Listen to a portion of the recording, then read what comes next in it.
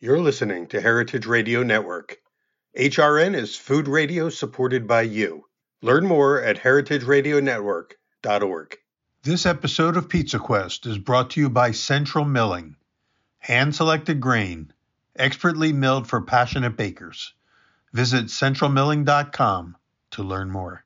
This episode of Pizza Quest is brought to you by Forno Bravo, makers of the world's finest modular and assembled wood and gas-fired pizza ovens. Learn more about their products at fornobravo.com. Welcome to Pizza Quest. I'm Peter Reinhardt, and welcome back. I've got a really interesting episode today, one that I'm kind of excited about because I'm with Chef Ryan Hardy of Bar Pasquale, of Pasquale Jones, a whole bunch of restaurants in New York City. So you're in, in what, the Little Italy part of New York City. Yeah, we're all the downtown stuff. And you got all these restaurants going, but we haven't seen each other for 25 years. I know. We're finding out as we're reconnecting for today's show that you were a student at the California Culinary Academy when I was teaching there, and you were in my class. So. Yeah.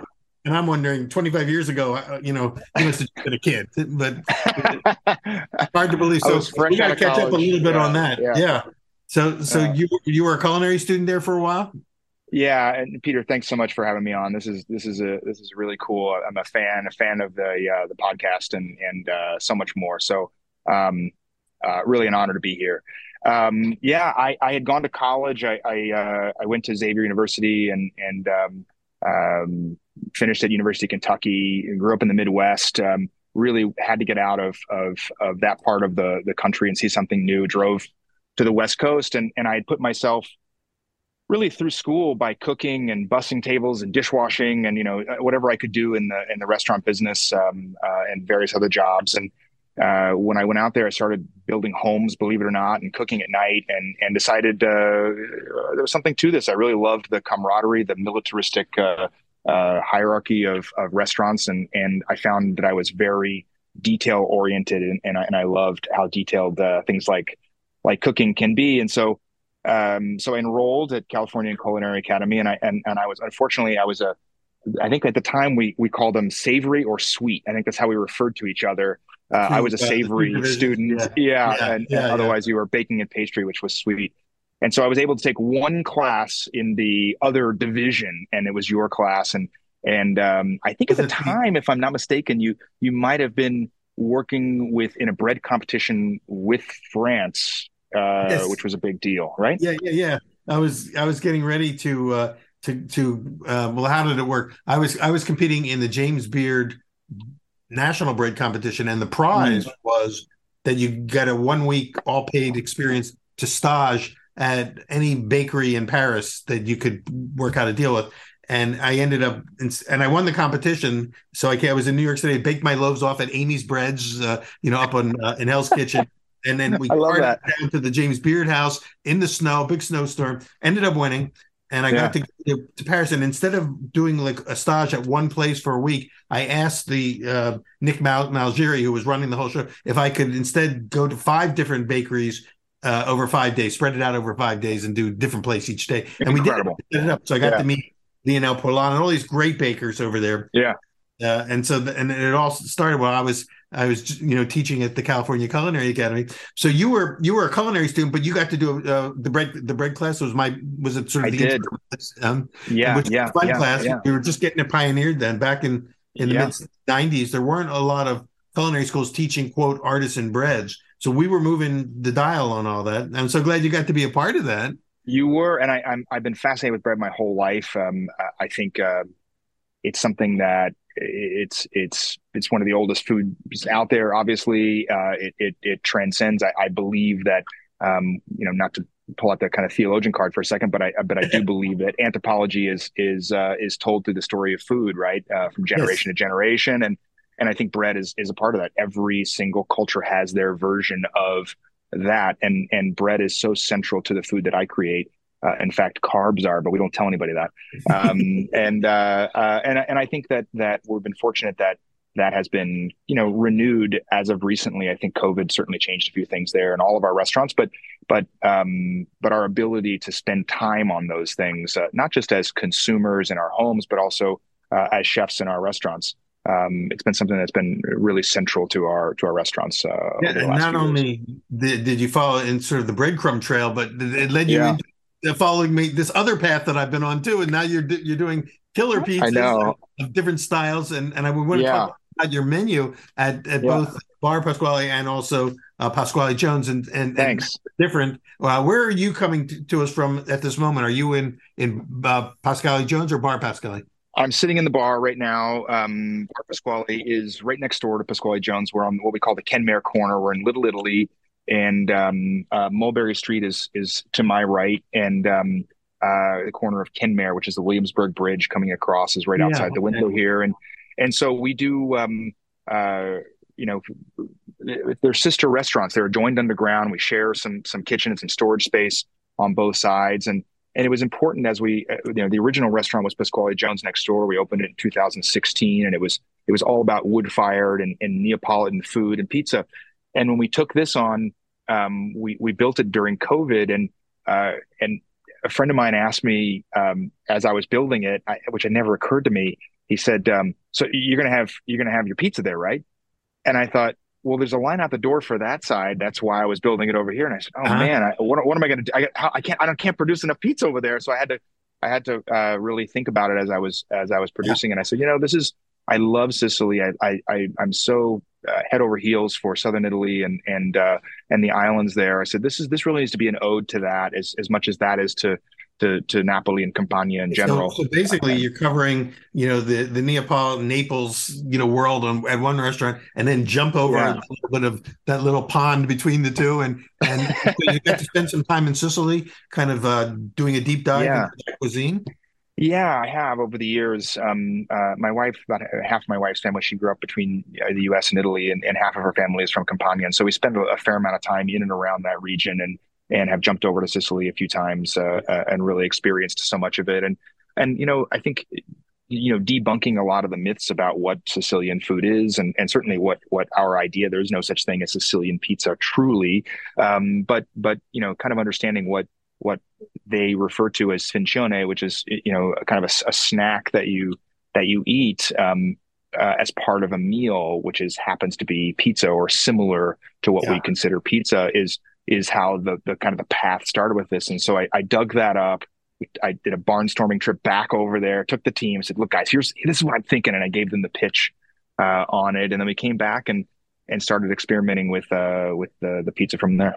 Was it a hard pitch to make, or were they all in from the Oh, start? they were all in. They're like, "Wait, give me this straight. You want to take me to Sicily tomorrow?" I said, "Yes, Yeah, we're going." exactly. Yeah. I'm thinking it was an easy sell. Yeah. Yeah, yeah, So, easy. so since we're on the Sicilian side of the walls right now in your place, Yeah.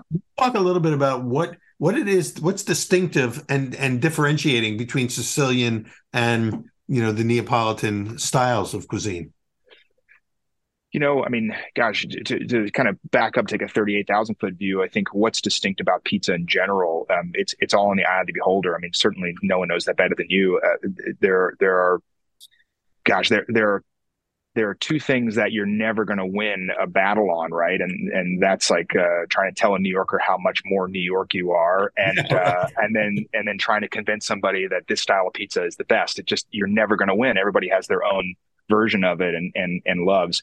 And I think taking that down to what Sicilian is, or what Neapolitan is, or what New York is, or what Detroit is, you can classify those, but there are so many subsets and tweaks within each one of those categories that make. I think that's what the love of pizza. That's why these things are so unique and so cool and exist all around the world in great ways. Sicilian to me it's a little bit taller certainly than what we think of as traditional, let's call it American or New York pizza slices, or certainly Neapolitan, which is quite soft and bready. It's closer to focaccia. It's a very thin focaccia, and it's a high moisture dough that is a long ferment in our case. And then their toppings, they often include tomato sauce. Usually that's where they stop, and Yeah, yeah. sometimes some hot chilies on there, maybe a little oregano or some garlic. But it's really pizza rosa in its classic form. And then we kind Is of, it baked in a pan or on a hearth? yeah, it's baked in a pan, always in a pan. The little bit of crust on the outside and texture that you get on the bottom of the pizza when you put it back on the hearth and reheat it is, I think, what makes it distinct. It is a pizza that has texture, a chew, but then also a crunch when you get to the edges. And the Did corner you slice is always the magic. the corner, of course. Yeah, Didn't you make one for yourself for breakfast? Could you still I have it there? did. And I do. so, I have it so I'm going here. to describe it for those who are Yeah, listening on the audio version. I want to describe what yeah, I'm seeing there because it looks, when yeah, you open up this incredibly beautiful square or rectangular pizza, it looks kind yeah, of Detroit style in a sense. It's yep, got this frico around the edge with a big cheese, dark brown cheese crust, and yeah, then and it looks like it's about an inch and a half thick. yep. Um, and then of course, Right at I'm an inch. and Yeah, then I'm seeing cheese maybe on less. top, Yeah. maybe. Is there sauce on there too, or just cheese? And So then this there's one is a potato pie, and that's I thought, potato. yeah, this is a potato, so a little bit unique, and that you may or may not see something that has potatoes on it. Certainly in prosciutto, say in a place like Detroit, or in America in general, it's a very Italian thing. It's a very Sicilian thing to have potatoes, or Neapolitan thing to see like focaccia with potatoes lined up and a little Potatoes, sprinkle of yes. rosemary over top. What we do that's a little bit unique here, and then I'll talk about the dough, is that we because we have the wood fired oven next door, we cook the potatoes first in salt, and then we take them and we roast them in the oven over there. So the potato becomes a little smoky, and that becomes the basis. We spread that puree over the bottom of the pizza, olive oil, potato, salt only, and then we layer in fingerling potatoes on the top of it. So you get these little crispy, crunchy, potato chippy type potatoes on the top, and then we put sandagnelli prosciutto on the top of this. I can't get the Sicilian prosciutto, unfortunately, in this country, the Nero di Sicilia. So this is what I think the best one that we get, which is a prosciutto sandagnelli fuoco, which is cured on the bone, and it just has a much more rich flavor profile to it. And then, of course, it has pistachios drizzled over the top of it that are cured in a little bit of oil. It's absolutely gorgeous, and it's Thanks.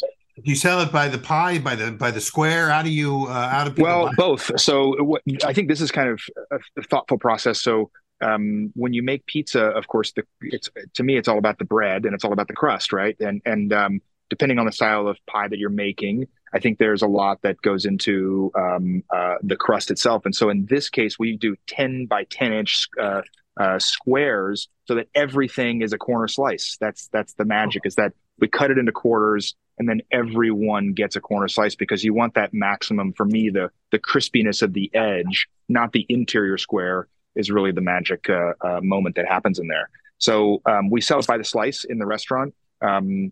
Which is I don't know why people buy it by the slice when you could have a whole pizza, but they do, and so oftentimes a bigger table will get a couple of pizzas to share. But I think one of the things that's interesting about this style of pizza, even though it is a little bit thicker, it's very light, because it is focaccia style pizza, and so people think like, oh, it's richer, it's heavier, but in actuality, it's the same amount of dough weight that we put into the dough next door when we make a Neapolitan pizza, which is a little bit crazy. so Yeah. is that kind of a long rise, the final rise in the pan before it goes into the oven?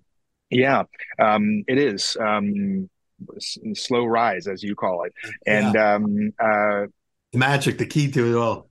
the key to it all. Yeah, it's a 3-day fermentation process that we put all of our pizza dough through. Different recipes. This has a little bit of whole wheat flour in it, just to give it a little bit more, flavor profile and structure to it. Of course, it's all high gluten flour, the rest of it. And then we use a sourdough starter on this side, and we use a little bit more commercial yeast on that side, just to keep it consistent, because we do, 300 pizzas a day, 400 pizzas a day over there. It gets to be a lot over time. So at Bar Pasquale, the pizza menu mainly are these Sicilian style or Yeah, square pizzas. yeah. Are you doing calzones there as well? We do calzones, but the calzones over here are very particular. Pizza fritta is a really classic thing in Napoli and Yeah. particularly in Sicily. And I had this amazing experience in Catania, which is a port city, a beautiful port city on the coast of Sicily. And we were stumbling around near the fish market looking for a place for lunch, and I had met a winemaker, and he's like, "Oh, go to this." My friend has a restaurant, not far from there, and so we went in there, And if you've ever been in Italy, when you walk into a restaurant, first of all, the lights are always like super bright, and there could be no one in there dining. And I always think about how did the logistics and financials work in these kind of places? Right. And there was no one in the restaurant. I was like, wow, it's, I don't know, 2 o'clock in the afternoon. There's no one here.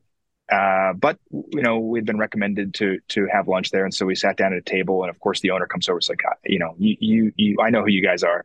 Yeah. And Yeah. I'm fortunate my wife speaks fluent Italian, so it's easy for us to kind of get through, navigate ourselves a little bit. And we sat down, and it was a new restaurant. He had just opened it a couple of weeks prior, and so he's still kind of getting his feet under him. Hence the empty dining room. So yeah. And he's like, let me make a couple things for you. And we had this pizza frita, and it absolutely stopped me in my tracks. And so we talked to the chef for a little while, and incidentally, the chef was from Portugal, and my chef is from Portugal, Chris. So the two of them started speaking Yeah. Portuguese, and Yeah. it just goes back to the idea that pizza is universal. It doesn't matter where you come from. It travels the world. It's something that it's meaningful in every culture in its own way, and so we kind of brought that idea back, and so we do a pizza frita here, which is stuffed with anchovies and So is that the the first one sheep's cheese. the one that blew your mind in Catania? Was that Yeah, the anchovy? yeah, Because I saw on your Instagram, you making one of those. right, It's simplicity and elegance all at once. For those yeah, most of our listeners probably know that pizza frita means deep fried, but just let's correct. explain the process there real Key quickly. key factor, yeah. So it's Neapolitan dough that we use. So we use the Neapolitan dough from next door over here. We stretch it out, lay it down, obviously stuff it, roll it over, and then it's fried in olive oil, and then just a sprinkle of salt on it, and we just serve it with a knife. And the idea is when you cut it and you just open it up, it's like a taco. When you just Yeah, hold this half of a steaming hot pizza. it's all about Which the is ooze factor at Oh that point. man, it's so good. So it's not a tomato sauce thing. This is we've done it a few different versions of it, but in my opinion, the one stuffed with sheep's cheese and anchovies is like Do primo, you have a the classic. particular type of anchovy? I know a lot of people are very fussy about what Very, anchovies they use. So what very kind of particular. anchovies Yeah. do you use, and where do you get them? How do you source them? There's a few different producers now. There used to only be one. Ortiz was the only one that we could get really in the country that was worthwhile. But their Cantabrian anchovies always, in my opinion, the best.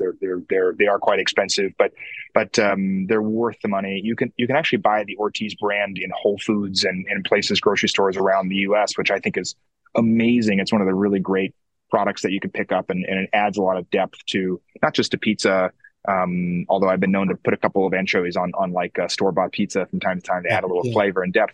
But it adds to pastas, it adds to stews, ragouts, all those kind of things that we make in the restaurants. Anchovies and chilies are things that we use for seasoning in our It's restaurants and still on the just about everything. menu. The ubiquitous aspect of anchovies. Yeah. So are these anchovies packed in salt or in oil? But you can get them both ways. The classic Cantabrians that we get here are fillets packed in olive oil. It's a great question. They're salted first and then packed in olive oil, so they're ready to consume. Versus anchovies that are packed in salt, which you need to do some legwork. You got to take the bones out. You usually Yeah. need to rinse them to use them. No less enjoyable, but the ones packed in olive oil are a little bit cleaner.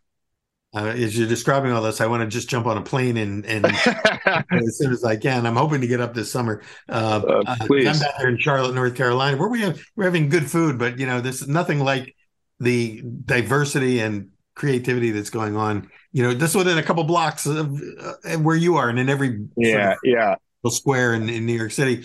I know you're in right now in Bar Pasquale, and in a yeah, second we're going to take a break, and you're going to head over to Pasquale Jones so we can see that operation.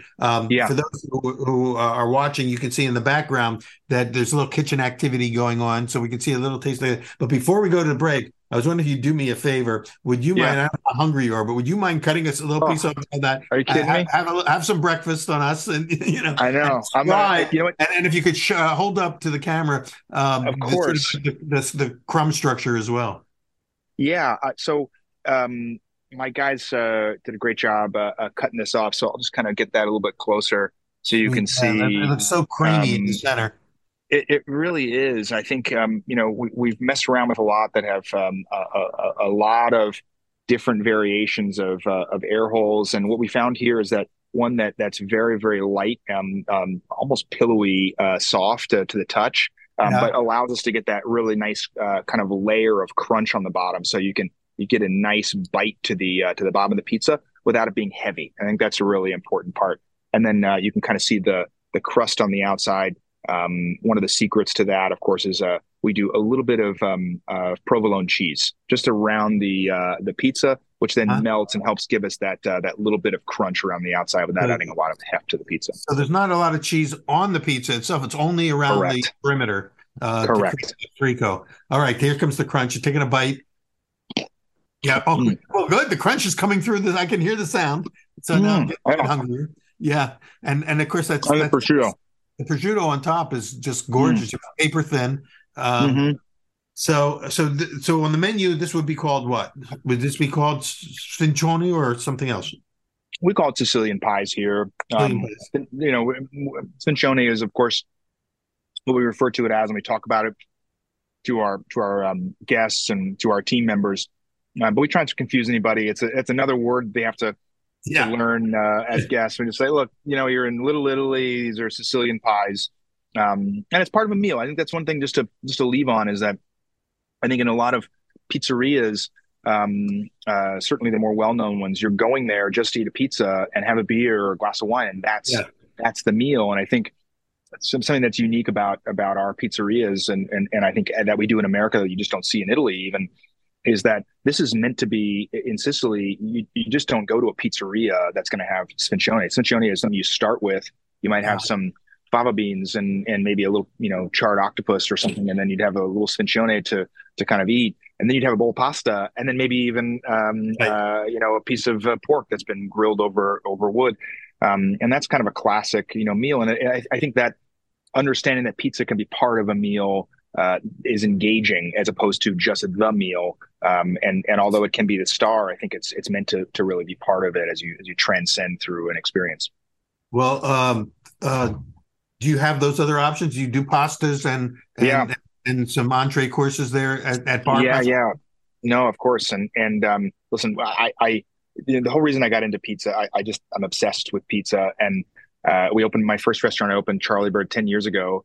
And when we got finished cooking at nighttime, we just wanted to go eat pizza. We didn't want anything that we could do that wasn't what we were doing. We wanted to go drink a great bottle of wine and eat pizza. And what we found was that there were a lot of pizzerias in New York City. Not a lot of them had great wine. There were a few in Brooklyn that did have great wine lists, but they were hard to get to, or they closed a little bit earlier. When we get there, they didn't take reservations and those types of things. And so we thought, man, we really need to do great pizza and a great wine list in Manhattan. And really more specifically, really in Little Italy, we really felt like Mulberry Street was the spot. So we fought hard to get a space there, and that's what it's about.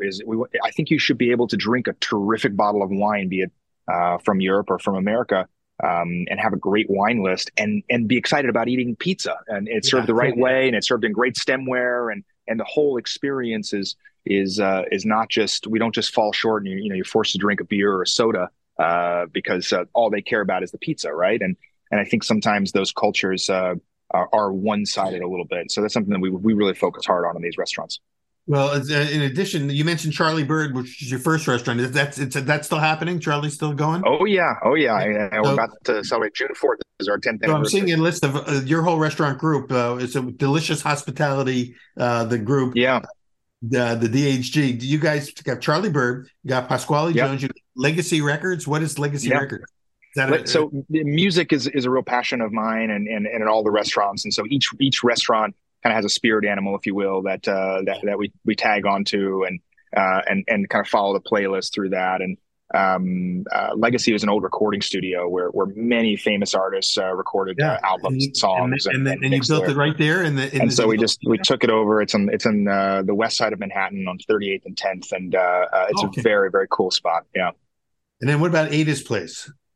Ada's Place is a cocktail bar that's upstairs from Legacy Records. It's a real throwback to some of the classic cocktail bars. Come on, cocktail culture. You got to have a cocktail before you can go have great pizza or great pasta. Yeah. Well, you're growing an empire there, and it's not just in Little Italy. It's you're covering the city, which is really exciting. Yeah, So, yeah. well, I want to get over to Pasquale Jones and see what you're doing over there. So we're going to take a little Great. break right now. We're with Chef Ryan Hardy of all the restaurants we just mentioned. He just took a bite and made us all jealous of this Sicilian pizza that looks to the naked eye like a Detroit style pizza with that Yeah, cheese edge, and it looked awesome. A little bit of Sicily, a little bit of well, a little bit of you really in this yeah. pie that you brought back from Sicily. So Ryan, let's continue this conversation in part two of our conversation with Ryan Hardy, and join us back in part two.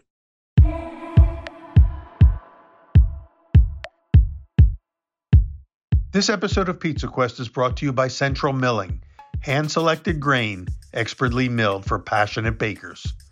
Central Milling is the farmer, the miller, and the baker working together to preserve American farmland for tomorrow while providing the highest quality flour and grains for the bakers of today. Dating back over 150 years, Central Milling is built on generations of knowledge, and they know that premium flour starts at the source. Employee-owned, Central Milling works directly with their farmers to sustainably grow grains that have exceptional flavor, nutrient content, color, and baking performance, which results in one of the largest selections of premium specialty flour and grains in the country. Hand-selected for the highest baking qualities, milled, cracked, or blended slowly to minimize heat generation, then bake-tested for performance. Learn more about Central Milling and their products at centralmilling.com. Forno Bravo produces the world's finest modular and assembled pizza ovens. Since 2003, Forno Bravo has provided beautiful and well-made wood and gas-fired brick ovens to homes, outdoor kitchens, restaurants, and mobile businesses around the world. Forno's ovens stretch from basic to professional models. Cast refractory, steel, and brick cores, modular kits, and fully assembled ovens to meet any requirement, as well as custom tile patterns, colors, logos, and exterior shapes. Emphasizing variety as well as quality and craftsmanship, Forno Bravo creates the perfect aesthetic for your space as well as solid technology. After thousands of satisfied customers, Forno Bravo is just getting started. Learn more about their products at fornobravo.com. Welcome back to part two of today's episode of Pizza Quest. I'm Peter Reinhardt, and I'm here with Chef Ryan Hardy. We've traveled from theological Jesuit university studies to culinary schools to somehow New York City, where you are growing an empire of restaurants that sound very exciting. It's just amazing. Since in the 25 years since we last knew each other, Yeah. the whole world has opened up for you. It seems like you're one of the major players now in New York City. Thank you for saying that. There are so many great restaurants in and around the country now. I think when I was young, when I was in San Francisco, back when I first met you, you really needed to go to one of the major cities. Telephones didn't exist. Certainly, social media didn't exist. People still used encyclopedias back then. That's And right. What's that? yeah, what's that?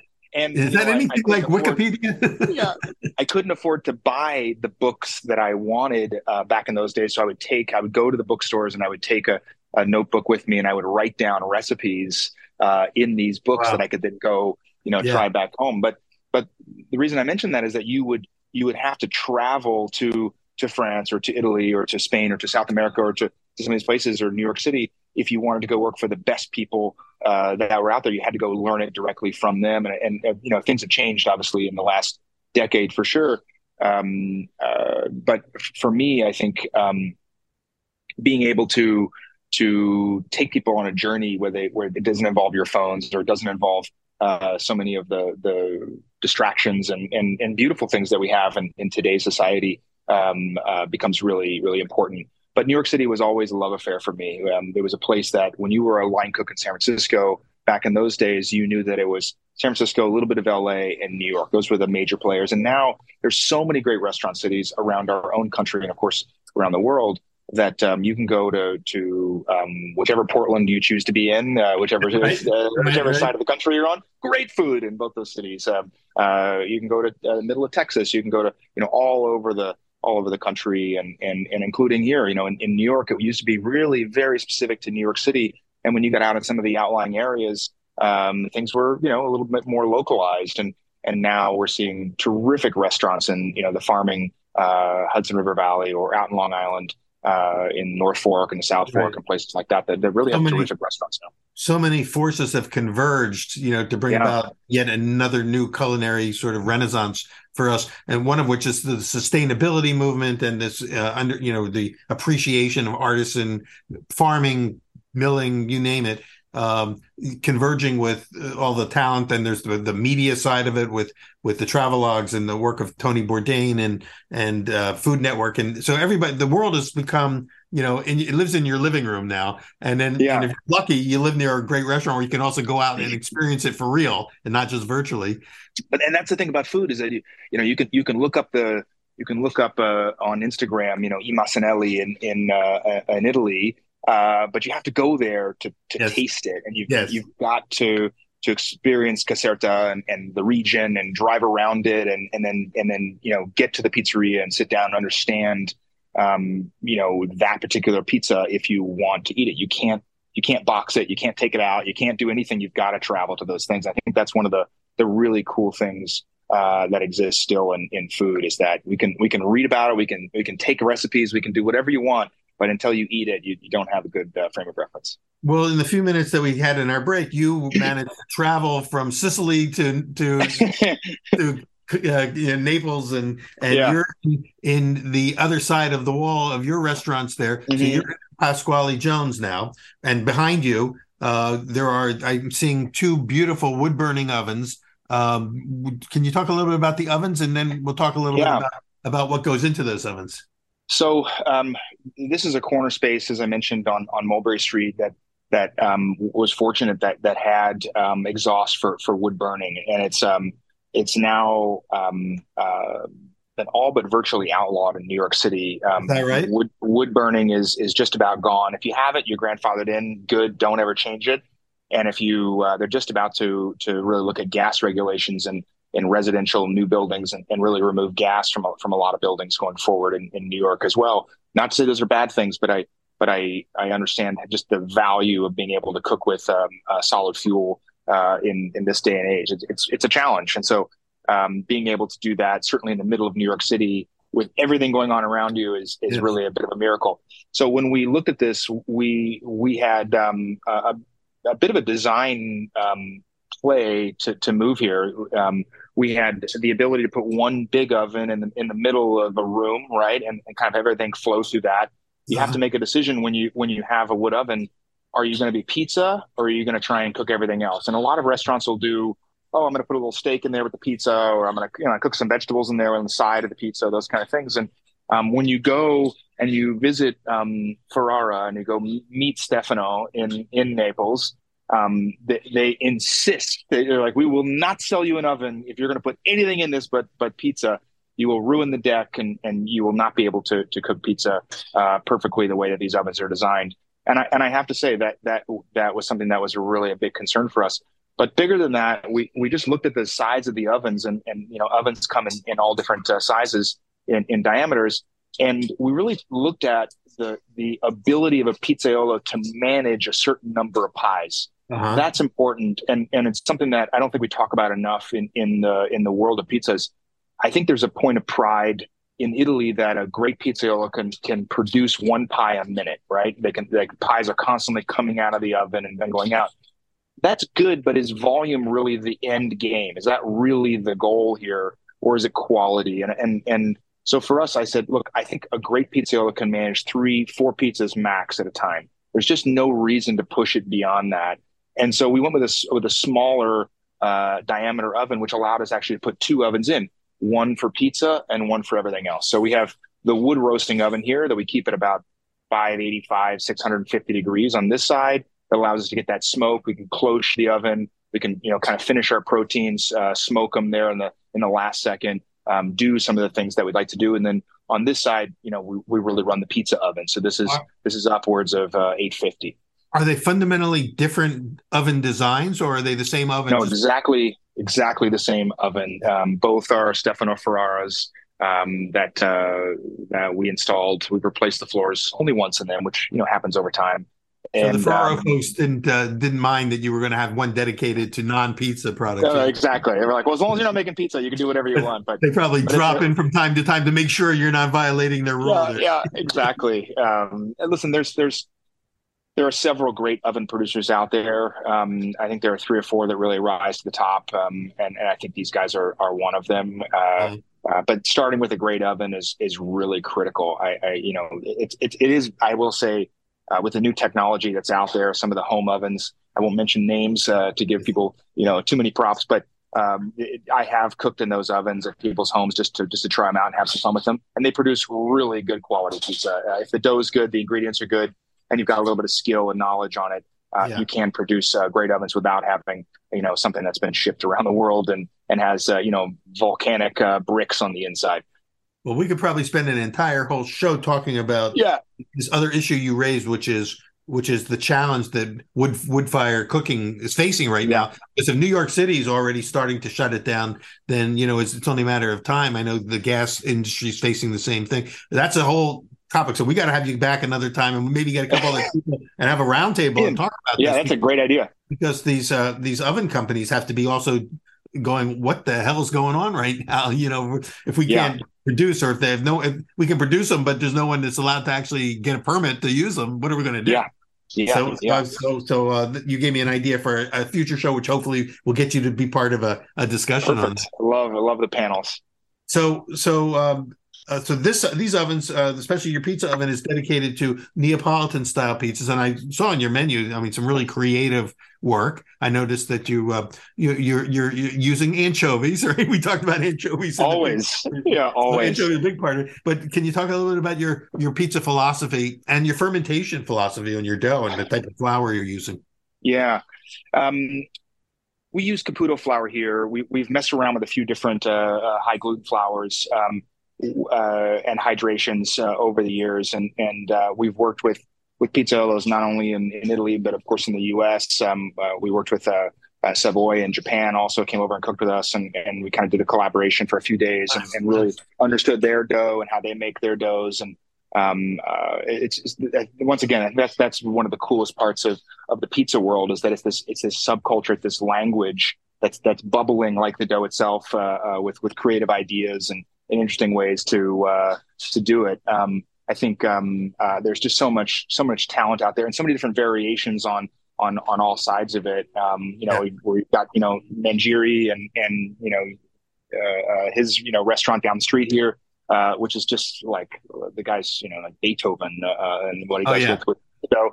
And then you've got the other side. I referred to him in one of our earlier episodes as the Chopin of pizza. There you go. Exactly right. He's a minimalist. He just focuses on one style and he just goes deep. That's it. He's like, that's all I'm doing today. And he's got Anthony Mangieri, It's just incredible. And then you've got the other side of that, which is like we're New York Neapolitan, and we're going to cook kind of Neapolitan pizza. We're going to do it kind of in a New York fashion. So I don't know where we fall on that dial. I think we're maybe a little bit more on the religious zealot style side of it. But Caputo has done an amazing job of getting their flour over 10, 15 years ago. Hardly anybody knew about that brand. And it was very difficult hard to get. Even if you knew about it, you couldn't get it. Now, you must work with Orlando Foods as one of your brokers. Yep, we do. And we tried a lot of local milled stuff in New York, and we do that. We have a bakery as well uptown above Legacy Records. And we use a lot of flours for that, and we're going back to experiment for some of the doughs that we do here. It's like, how can we start, now that we've had a decade of really working on this stuff, how do we start to work in more of those things? The problem that we find is consistency is a real challenge when you're putting out pizza doughs. We'll do anywhere. A slow day for us is a couple hundred pizza doughs. A really busy day for us could be 300 or 400 pizza doughs. And so when you've got that kind of volume, how do you produce that consistently day over day? How does a pizzaiolo react to it? And if it's just myself or just Chef Chris or just Chef Stefan, who's over here off the picture as well, if it was just us making the pizza every single day, every single pie, that would be different. But I think, being able to teach other people and have other pizzaiolos come in who are bringing their own influence and look at the dough, we want to provide some consistency through that. And that's really why we think the Caputo has been really terrific for So us. how do you handle your dough? What's your sort of life cycle of your dough from start to finish? Great question. Our dough is obviously mixed downstairs. We have a kitchen downstairs. It is mixed. We don't mix by hand. We mix in a mixer. Uh-huh. Just flour and water to get it started with. Really mix that. Get the hydration going first. I think we're at 62.5% water on flour. Uh-huh. We're kind of experimenting with a few more doughs that are a little higher hydration, which we've had some success with in the past, and kind of starting to experiment with. The seasonality, of course, is always a thing because humidity in the air, humidity in the rooms downstairs, natural temperature. Even though our rooms are controlled, you're still going to get those hot days, a lot of deliveries happening, those kind of things. And so you still have to kind of control it. But anyway, then we add the yeast and we go through autolyse for a period, and then I think it's 20 minutes just to kind of like let everything nestle together, and then we bring it up, add the remainder of the water, salt, and mix that together until we really have that dough form, which I think is another 20 minutes or thereabouts. No, I think it's a shorter time. I think it's about 7 or 8 minutes on that one. And then we let that bulk ferment. So that sits out for about 2 hours until we're really starting to see the maturation come alive there, and then we cold ferment that overnight. We ball it the second day, and in the boxes, and then the third day, in the evening is when it's ready for use. So we're constantly making dough, because if we're open for lunch and dinner, it can't be, oh, we made this night on Tuesday, use it for Thursday lunch. It's got to be night on Tuesday.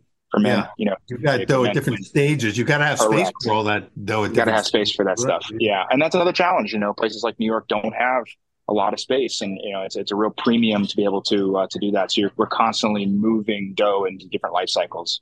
Well, before we actually make a pizza with you, which I see your chef Chris is back there. We're getting there. Went up for it, and we'll see it because in the photos they're gorgeous pizzas. Obviously, beautiful leoparding and everything.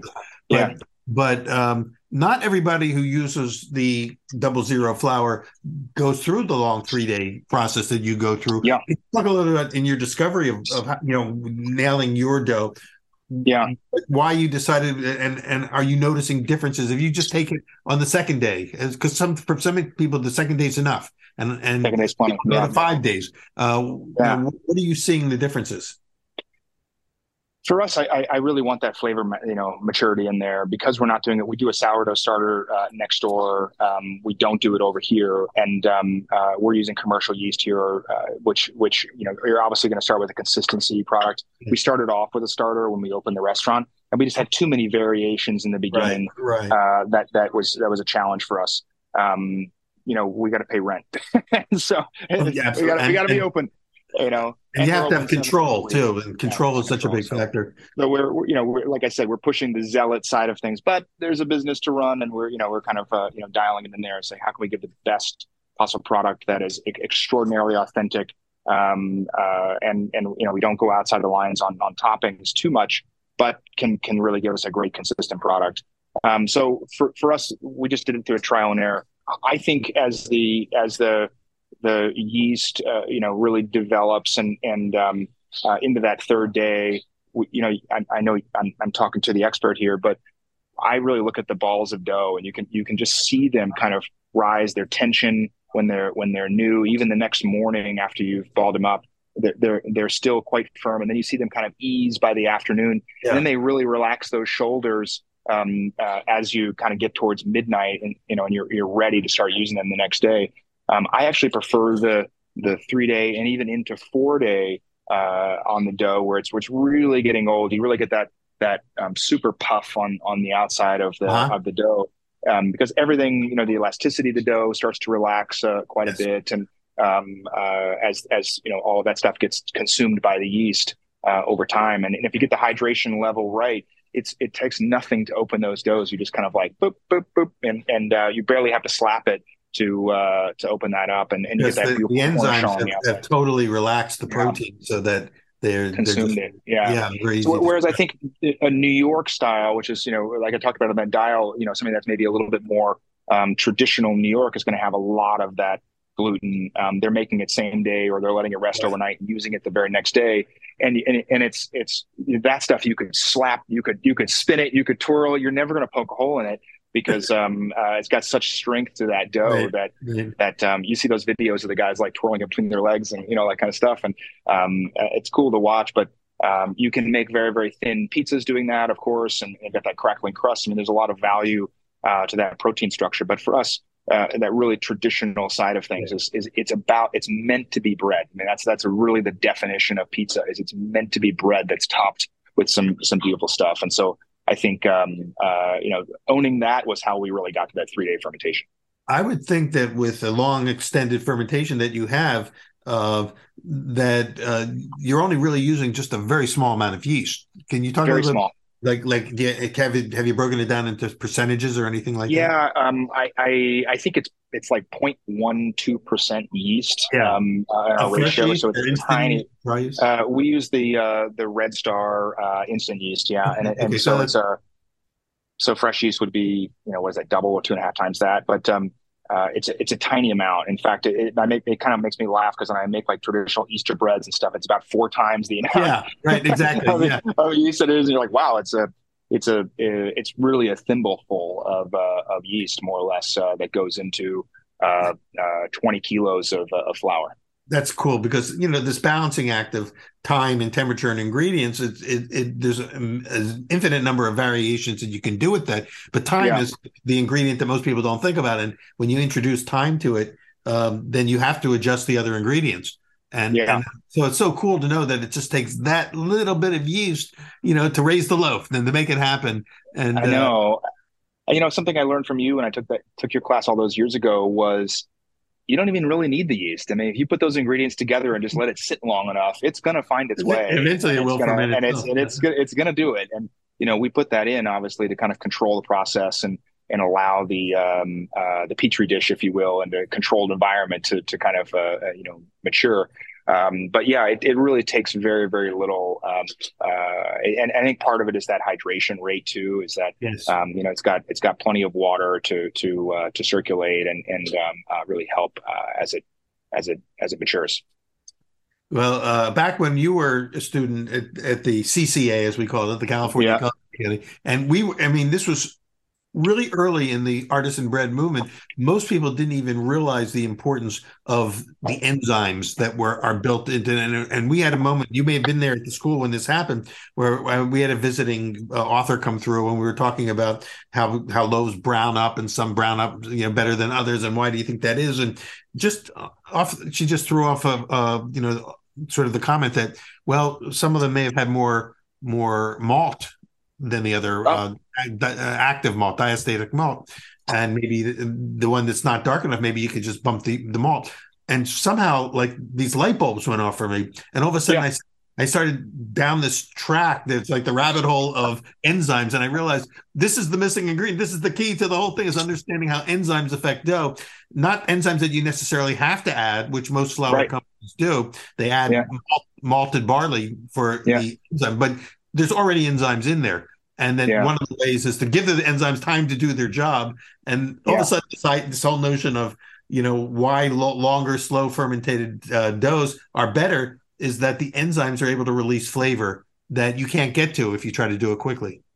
Yeah, I love that, and I think you've talked about this a little bit on your podcast, but the idea that you're breaking down gluten structures as well, which then become much more consumable to human beings the longer that fermentation goes. There's a lot of doctors out there, a couple famous ones that we know that have done quite a bit of research on this and have really talked about that being a method to being able to consume bread for people who are Yes. maybe slightly intolerant is a good way to say it. To some of it, we're working on that actively to kind of understand how do we work that into the world of pasta? How do we kind of Yes. understand this in a better sense? Yeah, because Because we pasta is also a big part of your menu too. Yeah, yeah, of course. And And so anyway, it's interesting because I can tell you that I have two stomachs. I have one for pizza and one for everything else. I could eat a 10 course tasting menu and then I could go eat pizza afterwards.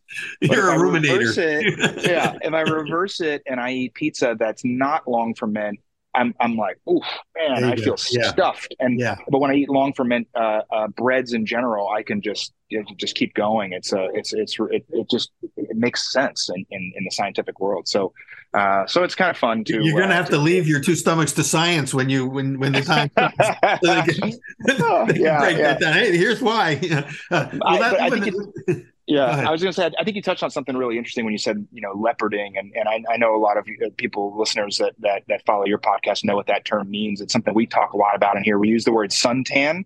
Uh, That's a bad word. We use the word leoparding to kind of understand what the spots are on the outside of the dough. And I think a lot of that comes, we really see beautiful leoparding and dough structure changes when we get to that third day, when the enzymes have really consumed a lot of that and created oh, freed up some of the sugars and some of the other cool things that turn out from the digestion process, and it really helps us. Of course, that it comes from the temperature of the oven. Of course, right. it comes from the dough itself and how it was made.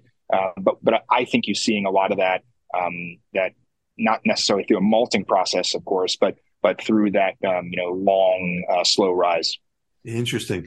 Well, your oven is glowing behind you. I can Yeah, see it. let's check it out here and let's see if we can get a pizza out of What's this. your typical Yeah. baking timber? What are you shooting for before So this is shooting at the very center, which is near the fire, is going at 920 now. it's getting up That's there? high. We Yeah. don't normally run it that high. The zones that we cook in are shooting at 830, and that's about right for us. What we do in this restaurant is something that's maybe a little bit different. I kind of I don't know if I coined this term, but I like the idea of it. As I call it, neo New York Yes. pizza, and the idea that it's 100% Neapolitan from start to finish. We just run the oven a tiny bit lower so we can get a pizza that you can pick up and fold. There you go. Yeah.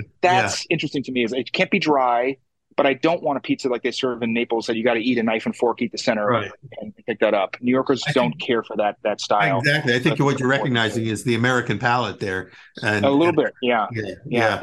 So So you're kind of you got to play finding with the crowd a little bit. yeah, a little compromise there, their happy balance, so to speak. Yeah. Because a lot So of people, like Nancy Silverton, for instance, she'll make yeah, her version of a Neapolitan pizza, but or what you call it Neapolitan-ish, but she bakes it for 5 to 6 minutes, and for yeah. because she wants the emphasis to be on each slice being able to stand out straight and have a crunch factor still, but it still No, looks like a Neapolitan pizza. I know, and I love Nancy. We actually just did a Pasquale Jones pop up in LA at Pizzeria Mozza Oh, this past weekend, oh wow! I had no which was idea. so much fun, and it was fun to cook in that oven and kind of play with that lower temperature. And what we did was we said, well, what if we go up 50 degrees? Let's try your pizza dough, and we'll try our pizza. Yeah, Okay, what if we go yeah, up 100 degrees? Let's try your pizza dough, and let's try our pizza. And so we had a lot of fun, kind of messing that around with would the be chef team awesome. What a there and seeing how Were that you there plays out. for the LA Pizza Festival? Were you there No, when? we weren't. We were there for we did a private event where they did a buyout. They wanted to bring us out there, and so we decided, oh, Nice. let's do a collab while we're there. And so the next night was open to the public, and it was a lot of fun.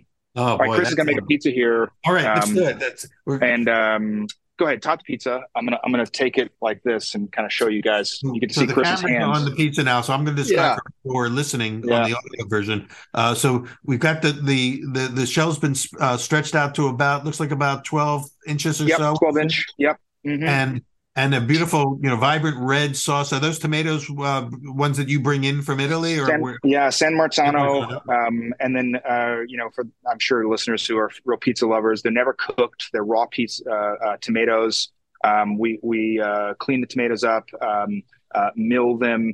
I like a little bit of the seed and some of Yeah, the get a little texture that texture. comes through in the milling process. I'm a fan of that. Then we put on two different types of mozzarella, I'm the seeing mozzarella that. di bufala, Yeah. and of course the fiore in Fior there, Latte. and then So you've got both buffalo mozzarella and cow's milk mozzarella going on here in correct. little cubes Yep. of, and then I see And then, some leaves of basil. yeah, leaves of basil, pinch of Parmigiano, Some Parmesan and then glaze. a drizzle. We use a really great oil from Puglia, this family, which I'm in love with, called DiCarlo. Oh, And the DiCarlo family's been making olive oil since 1600. We try and take a trip there every year and see the how team nice. and taste the oils, go for harvest when we can. Fantastic. I'm gonna put this back here and let Okay. Chris get in So here and fire this away. Chris has What's for got you? it onto, he's moved the pizza onto the peel. Looks like a Yeah. classic margarita pizza going into the oven and sliding off the peel into the oven. And what's your And there typical it bake goes. time, would you say? Oh, 90 seconds thereabouts. I'll take it So it's a as far little as I bit can. cooler than say the 900-degree zone, but it's still fast enough to fit within the what would you call it, the Naples rules, you get it Yeah, in yeah, 90 seconds. exactly. 90 But with seconds. just but Ours you get a maybe 90 little bit seconds, more maybe 2 minutes on it. it's just This particular one, since this is the first pizza that we're cooking, yeah. we haven't cleaned the floor of the oven yet. We haven't done a few things, so we'll kind of see how this comes out. We have a couple of goes here. We can We're line your up. beta test today on the oven. Yeah, yeah, exactly. So Normally, we'll you must be fire getting off. close to opening time for you guys too. Or you what time do you start We don't serving? open for lunch on Wednesdays just yet. We're Oh, just okay. Saturday and Sunday post COVID hours, dinner 7 nights a week, lunch on the weekends. I But we're see. just about to open for lunch. It's today's May 10th. I think it's not Mother's Day; it's the following. So we'll be open five Oh, days for lunch, wow. starting in a couple weeks. Well, I'm I glad we think you'll got see you as on this. before then. I know as this pizza comes out, you can see some of the leoparding there. I'm Yeah. not sure if you can see it Chris is giving that it a close. little He's just going to rotation. spin it. He's going to He's spin it yep, around. yep. And Um, we're seeing the browning, yep, the leoparding on one side, the side closer to the back wall. So he's moved it around. correct. We're Back getting wall a and the more even flange. Yeah. bake. And then at some point, I'm guessing he's going to dome it. Do you think? Yeah, he'll dome it right at the end. And the doming is what kind of helps us control a few factors in there. One is that final kind of kiss of melting the cheese or dehydrating the pizza. We work with a few different Yeah. um, toppings here. One of them, for example, is clam. That's the signature of the I restaurant noticed here. that Is your clam a is a big clam part of your pizza. menu, and Yeah, it's a big, big deal. once I saw Yeah. that, it's like you had me at clam pizza. Okay. So I'm kind Yeah, of eager for that. and I think the ability to put clams on a pizza, it doesn't go with red sauce. It has to go with panna, which is cream that Yes. gets put on the pizza first. But then you've got whipped cream that has to deflate and then reduce. Otherwise, you get Wow. a really soupy Yeah. pizza. So you've got to get that dehydration just right. And so we'll dome it just to kind of like give it a little kiss, and sometimes let it sit in the window for just 10 seconds while it just kind of sits there and bubbles and then comes back. All right, Wow. pizza just came out. He's cutting it So, now. so can you get the camera to Yeah, he's going to bring it right over here. okay, so bringing the pizza. So it's pulled out. It took less than 2 minutes to bake for sure. Now we've got Yeah. so there we're looking at your pizza now. And for those who Uh-huh. can't see this, I'm going to describe it. We're seeing again those leopard Pretty good spots considering it all wasn't even around the cleaned. cornice. You got a great pop in Yeah. the perimeter. The cornicione is Uh-huh. popping. The cheese is all melting, gooey like. And how's the undercrust? Oh, there you get some browning on the undercrust as well. Yeah, I mean, like I said, this is we look out for stuff like this, which is a little bit of a dark spot. We didn't clean the oven floor because we were firing it up right as we got on the air here. So this kind of stuff will take care of itself. But typically, I love it when it gets dark on the bottom, even if a it's little bit of. purple. But what you see here is you can actually pick this pizza up, and although it's quite soft in the middle, it's just firm enough that it holds that Yes, edge. That's what we're looking and for you're able to in the fold pizza. it in your hand, Yeah, but handhold so it's that's staying New York, straight out. right? Yeah, there you Yeah, go. that's New York. You got to be able to pick your pizza up in New York. If you That's give people a knife and fork, what is this? I don't know that's what to do with this thing. that's you, John Travolta, walking down the street eating your slices. Oh, there. So now you get the best part. You get to taste it, Mm, and there you go. So and of course that's great. And I'll kind of show you like some of yeah. the cornicione, which is There we go. So right on the side we're there. looking real I'm close going to up show you. at the cornicione, and it's aerated. It's opened up like a ciabatta bread. It's like Yeah, the best ciabatta you ever had. yeah, and we force it down a little bit because obviously we just cut it, but you kind of get the idea there Yeah, of yeah, you got the flat part and then the cornicione, which is a real technique thing, and it's something that we focus on a lot here in the restaurant. This is great, Chris. Thank you. Which is how you open the dough, and if you open the dough a couple of different ways. You can really force the air out of the dough, and if you, for example, if you take a rolling pin and Yeah. open the dough, Yeah. it's a very, very different experience It's a with whole your different finished pizza. product. Of course, it's a whole different Yeah. pizza than how we open the dough. And so there's the slap technique. Of course, you kind of open it and over the back of your hands, but protecting that cornicione before it goes in the oven, I think is a important part of the rising process. So you showed us your margarita, classic margarita pizza Yeah, there. Now, I want to go back to the clam pizza because I was curious when I was reading the menu. Are those yeah, clams in the shell, and what kind of clams are you using, or are they out of the shell and just man, I'm so glad you asked that, Peter. And by the way, we didn't reherse this at all, no, no, but so this is good. but you got to know if you're talking clam pizza, Yeah, I'm going to be like totally yeah, yeah, all fired over up. that. Yeah. So first, you need to know that clam pizza is a very New York thing. And when I first started coming here, by the way, Lombardi's Pizza, which is by most accounts the very first pizzeria in the United States, is one block up from here. Right. And I've so noticed that.